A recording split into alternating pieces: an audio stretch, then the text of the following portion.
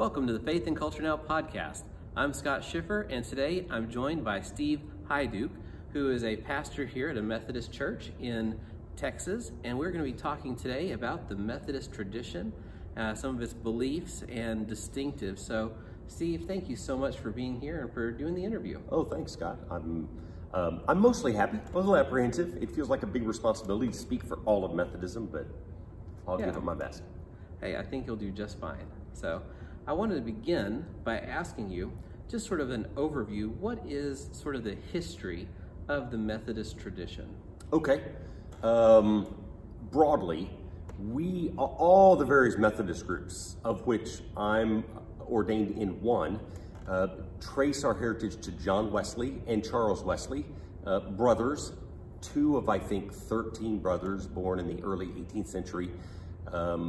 They were Anglican priests, or at least I know John was, in England, and they were very methodical in their efforts to live their Christian faith. Hence the name Methodist. It was an insult when they started. They were students at Oxford, and they and a group of their friends, they called themselves the Holy Club, but they were branded as Methodists because they were so methodical in their efforts to live out their faith in Jesus. And this brought John, now an ordained Anglican priest, to a missionary service in the colony of Georgia, from which he returned feeling a miserable failure because he didn't think that, he didn't feel like he'd done a very good job. He felt inadequate. On the way home, the ship was heavily engaged in a storm, and he, with all the crew and most of the people on the ship, were cowered in fear. But there was another religious group, the Moravian Christians, that were having a praise service on the open deck in the midst of this storm, and Wesley decided he wanted to have that kind of faith. And so he found that kind of faith in a meeting with the Moravians in England, and had what we all call the Aldersgate experience. He wrote that he felt his heart strangely warm. From that time forward, he put his need or drive for methodizing everything to work in England, and then, of course, in the colonies and in later the early United States. Our faith is very Anglican, so it's traditionally high church and liturgical.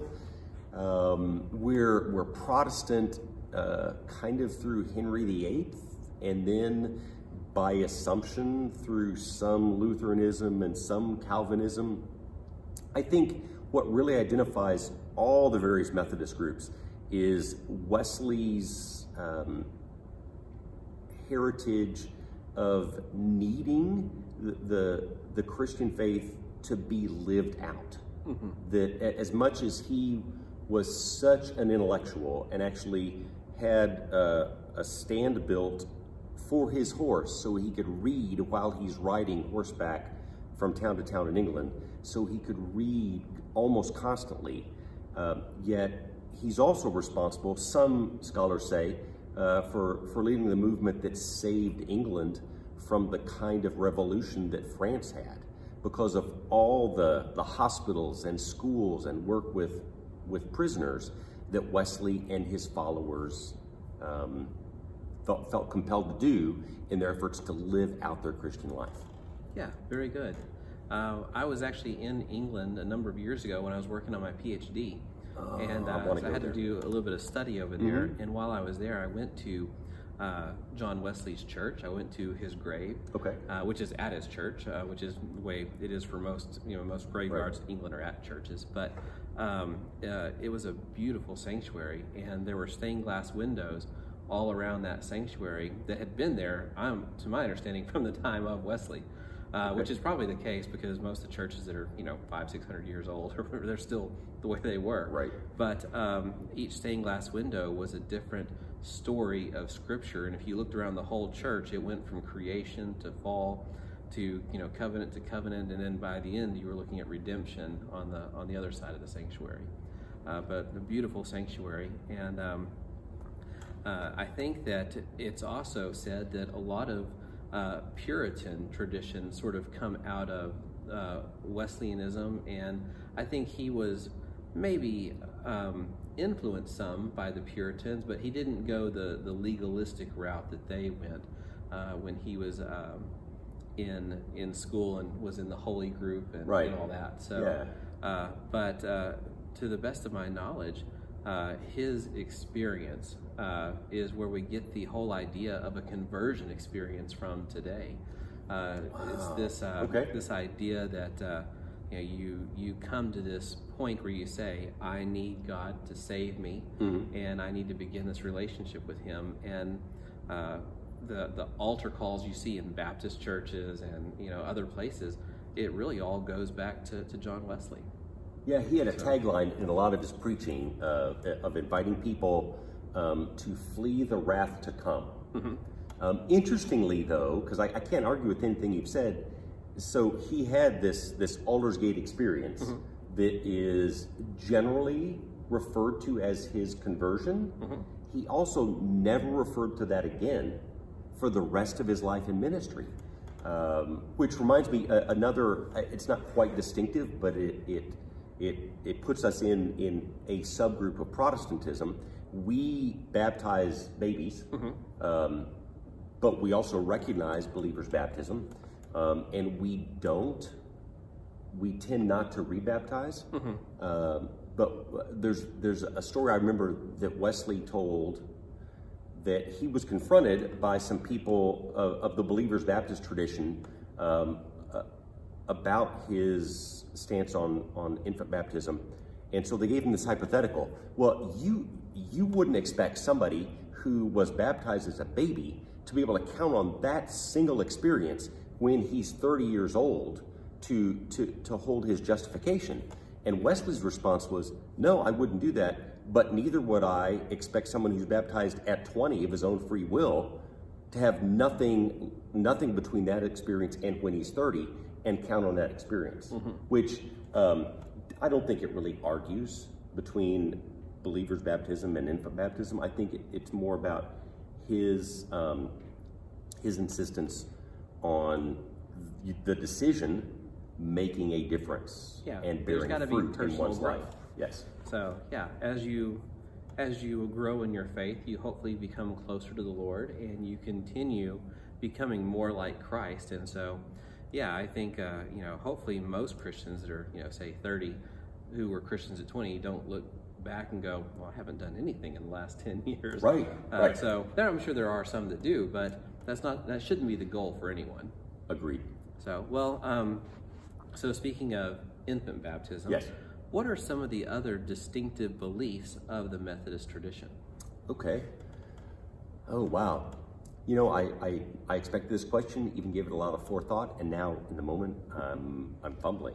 One that I think we're known for, again, the challenge is distinctives, because I know just enough of church history that I know that not a single thing that Wesley said or taught or that identifies us now is like, we're the only ones who do this. Right.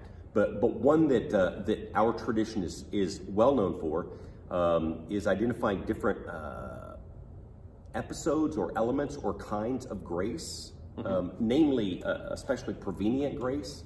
I think this was Wesley's answer to Calvin's to the extremes of Calvin's or extreme interpretations of Calvin's predestination. So prevenient grace, again, Wesley didn't create this. He got it from his wide reading.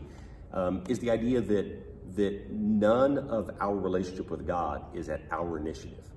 So it holds lovingly to Calvin's insistence on God's sovereignty, but that in God's sovereignty, God extends grace to us, so that even our first inclination to turn to God isn't our initiative. It's something that somewhere after that, we at least will see, oh, God was already at work here before I was. Yeah, very good. Which makes me think of another kind of distinctive. I'm married to another ordained United Methodist minister who spent some time in mission work, who has reminded me that United Methodists, anyway, have a tradition that we don't go anywhere in a missionary endeavor unless we're invited by the receiving culture.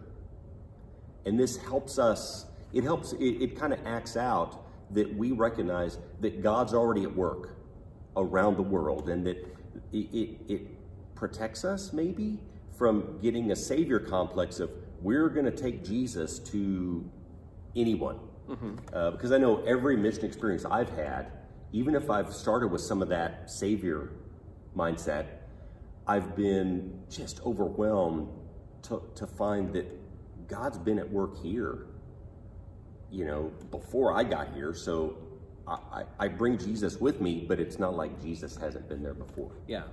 You're not saving the people. You know, absolutely. God's the one doing the saving, and he's chosen to bring you in on the process. Is agreed. Kind of the idea. Which you also mentioned, so you're married to another Methodist minister, indeed. Yes. Which means the Methodists ordain both men and women into the ministry. Yes, Wesley himself, Wesley didn't ordain women. Wesley only ordained, as far as I know, 2 people, Francis Asbury and Thomas Coke. He ordained them and sent them to the newly born United States. And so something else that identifies in people of the Wesleyan tradition that we don't always like is we have this maverick tradition that, well, if something's not going right, then we'll kind of do it our way. Wesley himself had no intention of ever leaving the Anglican Church, and yet he didn't, within his church, have the authority to ordain, yet he did. So he also authorized and sent preachers to the colonies, but especially around England, and he sent women preachers. Now, for some reason, our particular denomination, and I don't know the whole history from the 1800s to now, but we decided in 1947, I believe, we again legalized, if that's the right word, the ordination of women. Yes, yeah. Yes. So renewed the practice. So yes, we've been ordaining women in the Methodist Church since 1947. All right, very good. What about maybe some views that the Methodists have on, say, like the Lord's Supper? Oh, sure. So we've talked some about baptism. We recognize 2 sacraments, baptism and the Lord's Supper. We practice in this area, in the southern United States, we typically share the Lord's Supper or Holy Communion or the Eucharist the first Sunday of each month and other special services throughout the year. I went to seminary in Kentucky, and in that part of the U.S., communion was generally observed once a quarter. So, which brings me to another thing that I'll just put in parenthetically. Methodism, I think, tends to want to find and fit the culture. So my theory, and I haven't done any study, just this is anecdotal, is that Methodists in Texas are more like Baptists in some ways than Methodists, say, in New England. Yeah, so in our regular practices. But wherever we are, we observe 2 sacraments, again, baptism and communion. According to our church law and our practice, ordained elders are the only ones authorized to administer the sacraments. So again, for clarification, my wife Rachel is an ordained deacon, not an ordained elder. So being ordained as a deacon in the United Methodist Church does not come with sacramental privilege. Interesting. So we don't do that. And this is a curiosity question from my part. Do Methodist congregations get to call their own pastors, or is there a higher governing board that sends pastors where they feel like they need to go? Oh, sure. The basic unit in the United Methodist Church. So the United Methodist is one of several Methodist bodies. In the United Methodist Church, of which I'm a part, where the basic unit is the annual conference. There are, I don't remember now how many in the United States and dozens or so of others around the world. And that's the basic unit of which it's occupied or overseen or governed, if you will. Governed, any number of local congregations within that.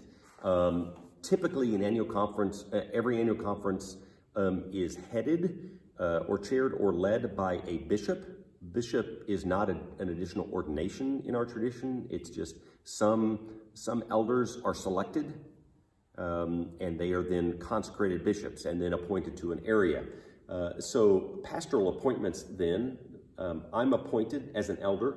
I'm appointed to a church. Our current church law says that once I'm ordained an elder, I'm guaranteed an appointment at a church someplace as long as I'm in good standing until I choose to retire. And now my appointment here is made by the bishop, but it's in consultation with the church and with myself. So there's a consultation process, but I guess where the rubber hits the road, or what it comes down to, is it is the bishop's decision. Bishops like to do that because they know churches and people in ways that fit local congregations and needs and interests and gifts of individual pastors. Yeah, very good. Well, you already mentioned that you only do mission work where you're invited, but what are some of the big social issues that the Methodists are typically known for being a part of? Okay. I think one is our emergency response to devastating events, natural disasters around the world, I think is something we're known for. We have, in addition to our structure that connects us in annual conferences and then among the annual conferences, each local church has as a part of its budget something that goes beyond the local church, and some of that funds our natural disaster and other emergency response, so that when a hurricane hits in Louisiana or a famine happens anywhere famines might happen, then we can instantly put out an appeal and say that every dollar given to this particular appeal goes directly to that need, because all the administration and handling of that is taken care of already by funds that churches collect. This particular congregation has a strong history of that. Our youth have been going out in summer mission trips, except for the pandemic year, every year for more than 20 years. We have a body of adults who are trained in emergency response. So we like to, I guess, pay attention to the needs that we see and hear around us. Yeah. We think that one thing that identifies Methodists is our love of food. I mean, I've heard jokes about how, like, a symbol that represents Methodism is the casserole dish. I think a lot of my Christian brothers and sisters and even people of other faith probably see themselves that way. But we take joy in supporting issues to end hunger or alleviate hunger. Yeah, no, that's good. You know, we're both here in North Texas, and there's a significant problem with hunger in North Texas. And so, in fact, I've talked to several pastors who they do their own food banks, or, you know, one Saturday a month they give box food away to families in the community that have need, or things of that nature. So it's certainly, I think, something that's very needed in our area. Agreed. So, very good. Well, what are some reasons why someone would be interested in maybe joining the Methodist denomination? What's appealing about it? You know, almost anything has, I think, a good side and a bad side. One of the things that we're infamous for is you will hear even Methodists and non-Methodists say that Methodists just believe that God is nice, so we should be nice too. That we have a much deeper and firmer and much more solid theology and history than that. But I think that kind of betrays or presents the way that we want to present as a congregation. United Methodists tend to want everybody to see that we are open and accepting. I mean, our particular denomination within Wesleyanism started an ad campaign 20-some years ago that's kind of still stuck around, that we have open hearts, open minds, open doors. And as much as I still wrestle with the superficial theology of that, it does pretty well identify the way we want to come across, especially to unchurched people. We want anybody who doesn't already have a relationship with God and doesn't have a church home to feel like they could wander into a United Methodist Church and feel welcomed there and accepted and even invited to be a part. Very good. Well, on the flip side, yes, what are some, I don't want to say red flags of the Methodists, but what are some things where you think, you know, as Methodists, we could really work on, you know, this or this? Yeah.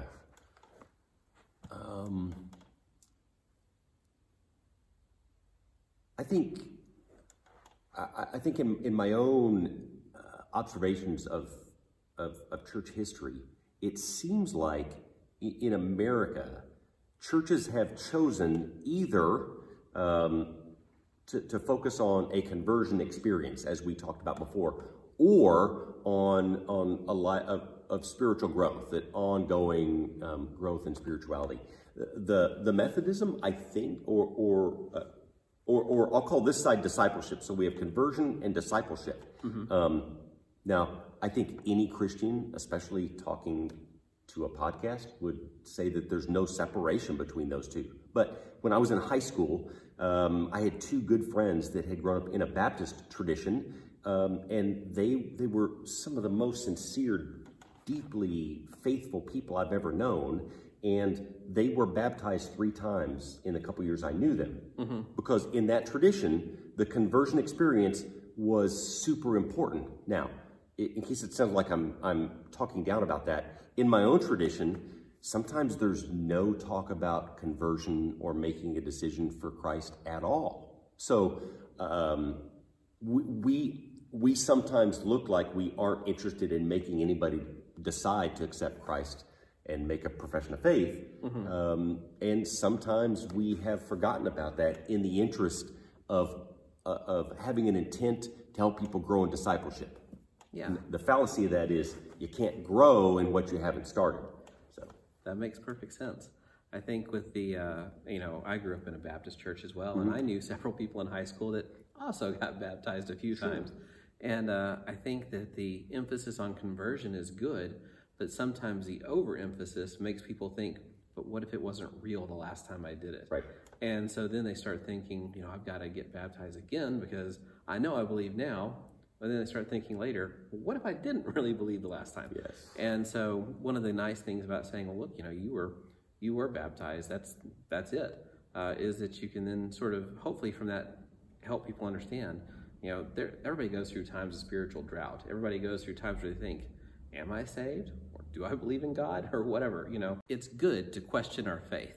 But we don't want to question our faith to the point of our faith crumbling.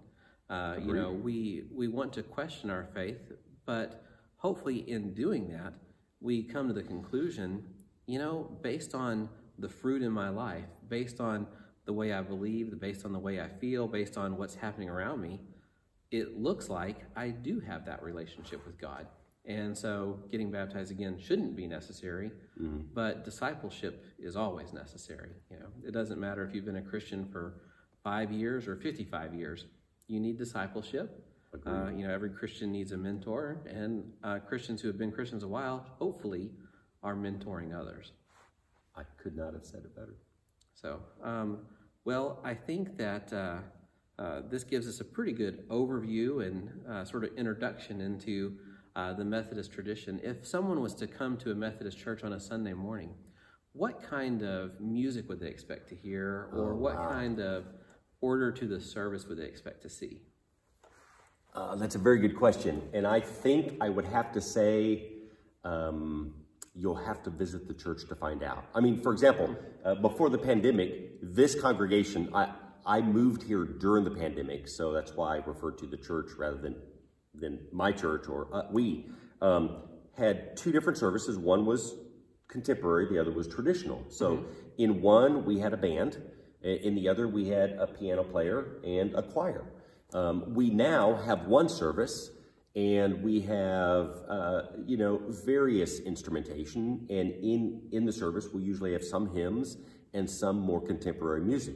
I'm blessed to have a 25-year-old on staff, so if we sing something from the 70s, 80s, 90s, or even 2000s, I have somebody to look over and say, hey, is this an old song or not? Because I don't know where the line is. So typically, though, we'll have some liturgical order of worship, regardless of what kind of music we have. Having said that, you can find, if you're in the United States, within reach, that you can find a United Methodist Church that will have a service that is ordered very much like any non-denominational church. So that makes sense. And so I had a friend growing up who was Methodist. Okay. And I think if I remember correctly, they oftentimes recited a creed at the end of their worship service. Do you guys do that? Is that still a thing that the Methodists do? Or it is. In fact, we don't always. Although when I've been pastor and led services for a while in which we didn't have a creed, I would hear about it from some folks. So we just recently shifted from saying the creed early in the service to saying it as a congregational response after the message. And so the service is nearer the end than the beginning, but the confession of faith, or the affirmation of our faith, is then it's used as kind of the first steps towards energizing us to go back out into the world. So yes, we typically have a creed. Very good. Well, I really appreciate your time today. I know that those who are watching or listening appreciate your time and getting to learn from you a little bit about the big picture of the Methodist denomination. So Steve, thank you so much for your time. Oh, absolutely, Scott. It's been my pleasure and a privilege to be a part of this. Well, for those of you guys at home, as always, we appreciate your taking the time to watch or listen, and we will see you again next time on the Faith and Culture Now podcast.